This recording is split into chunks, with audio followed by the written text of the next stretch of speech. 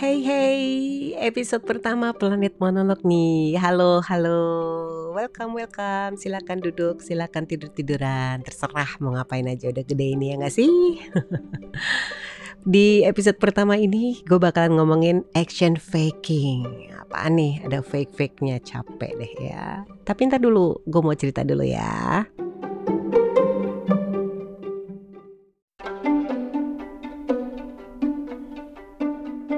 Tadi tuh enak banget jalan sama temen gue makan sop sumsum sapi di Majestic sana. Leker.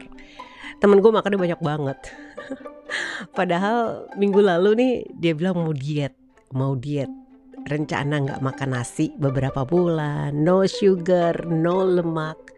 Terus juga udah ngumpulin artikel macam-macam diet makanan sehat. Dan banyak lagi deh.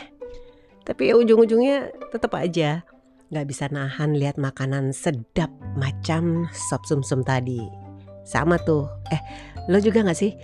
Gue ini sering banget kayak gitu. Jadi rencana inu udah ngumpulin segala hal yang ngedukung rencana tersebut, ujung-ujungnya anyap. Aduh, gini nih ternyata yang namanya action faking.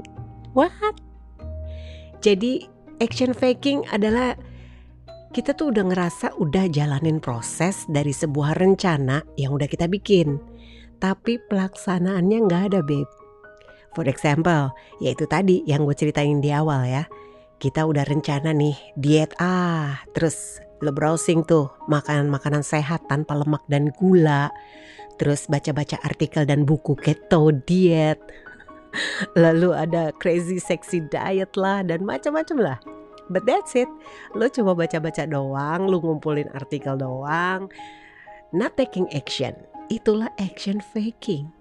Contoh lain lagi misalnya nih, jadi lo daftar jadi member di tempat nge-gym. Terus lo beli tuh bajunya, sepatu, sarung tangan, tas, dan segala perlengkapan untuk nge-gym lah atau exercise ya yang lengkap. Tapi abis itu lo jarang. Paling cuma sekali 2 kali datang nge-gym. Bahkan abis itu gak pernah datang lagi tuh untuk nge-gym. Meski lo tetap aja bayar tiap bulan, amal lah ya untuk jadi membernya. Kesindir deh. Nah, dengan ngelakuin hal-hal tadi, jadi member tempat nge-gym, terus beli baju, sepatu, tas, dan peralatan buat nge-gym, browsing cara diet, baca buku-buku diet, lo ngerasa nih udah jalanin prosesnya. Padahal lo gak ngelakuin the real actionnya untuk reach the goals. Oh, sounds familiar ya. Ada lagi, nih rencana nabung, udah nanya tuh sana sini tentang investasi, cara nabung yang aman and so on. Tapi ya itu cuma wacana aja. Gak pernah tuh kita nabung-nabung juga sampai hujan berkelir. Yang gue baca dari bukunya Amy Morin, ini dia nih seorang psikoterapis ya, dan juga dosen psikolog di USA, melakukan action faking ini membuat kita tuh ngerasa seneng, puas gitu ya. Ngerasa kayaknya udah ngejalanin proses dari sebuah rencana yang kita susun. Menurut dia, tanpa kita sadari nih babe, sering ngelakuin action faking ini karena sebenarnya kita gak percaya diri gitu loh. Nah lo, terus bahwa kita nih gak percaya diri untuk bisa ngelakuin hal-hal tersebut. Ya semacam gak pede lah kalau kita bisa ngeraih goals itu. Karena menurut kita itu terlalu susah untuk reach the goals tersebut. Apalagi kalau kita termasuk perfeksionis. Nah ini yang akhirnya bikin kita ngerasa gak bakalan bisa selesai dengan baik nih rencananya. Dan lucunya ya, sikap action faking ini sadar gak sadar nunjukin kalau kita sebenarnya cuma show off gitu loh ke orang lain. Bahwa wah rencana gue keren nih. Tapi ya itu cuma wacana aja. Kita gak benar-benar ngelakuin real action untuk reach the goals. Kalau dipikir-pikir kenapa ya? Kok kita kayaknya jadi semacam terbiasa ngelakuin action faking gini?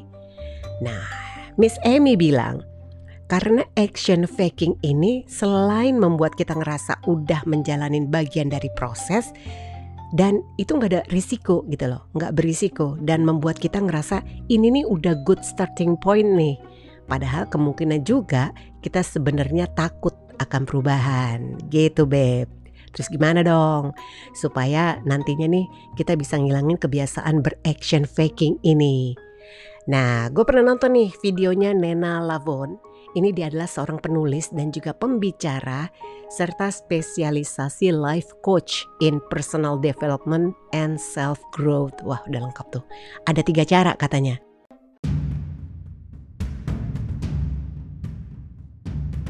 Yang pertama, kita diminta untuk pikirin sungguh-sungguh apa yang mau diraih. Terus segimana meaningfulnya sih goal ini. Lalu kita diminta untuk bikin list yang isinya alasan-alasan kenapa goals ini penting banget gitu loh buat kita. Terus yang kedua katanya persiapan. Jadi kita disaranin untuk ngejabarin dari awal tuh apa-apa aja yang harus dilakuin. Dan tentunya siap untuk komit terhadap segala proses yang bakalan dijalanin untuk reach the goals tersebut. Dan yang ketiga, ini yang penting yes, yaitu action. Tep mulai langsung bergerak, jalanin step by step segala proses yang udah kita susun. Terus siap hadapin rintangan dan tentu aja komit. Gak masalah katanya kalau slowly prosesnya, tapi setidaknya kita udah taking action dan secara bertahap making progress terus menerus gitu. Oke. Gue juga bakalan nyoba sih pelan-pelan ngelatih diri supaya gak kebiasaan beraction faking gini. Aduh, dunia tuh ya udah kebanyakan fake people babe. Kita jangan nambah-nambahin lagi ya.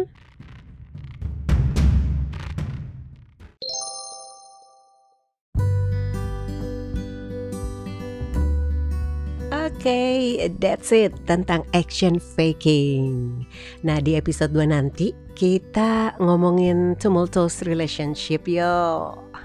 Kayak gimana tuh tumultuous relationship? Jangan-jangan loh kita termasuk dalam hubungan begini. Eits, jangan sedih.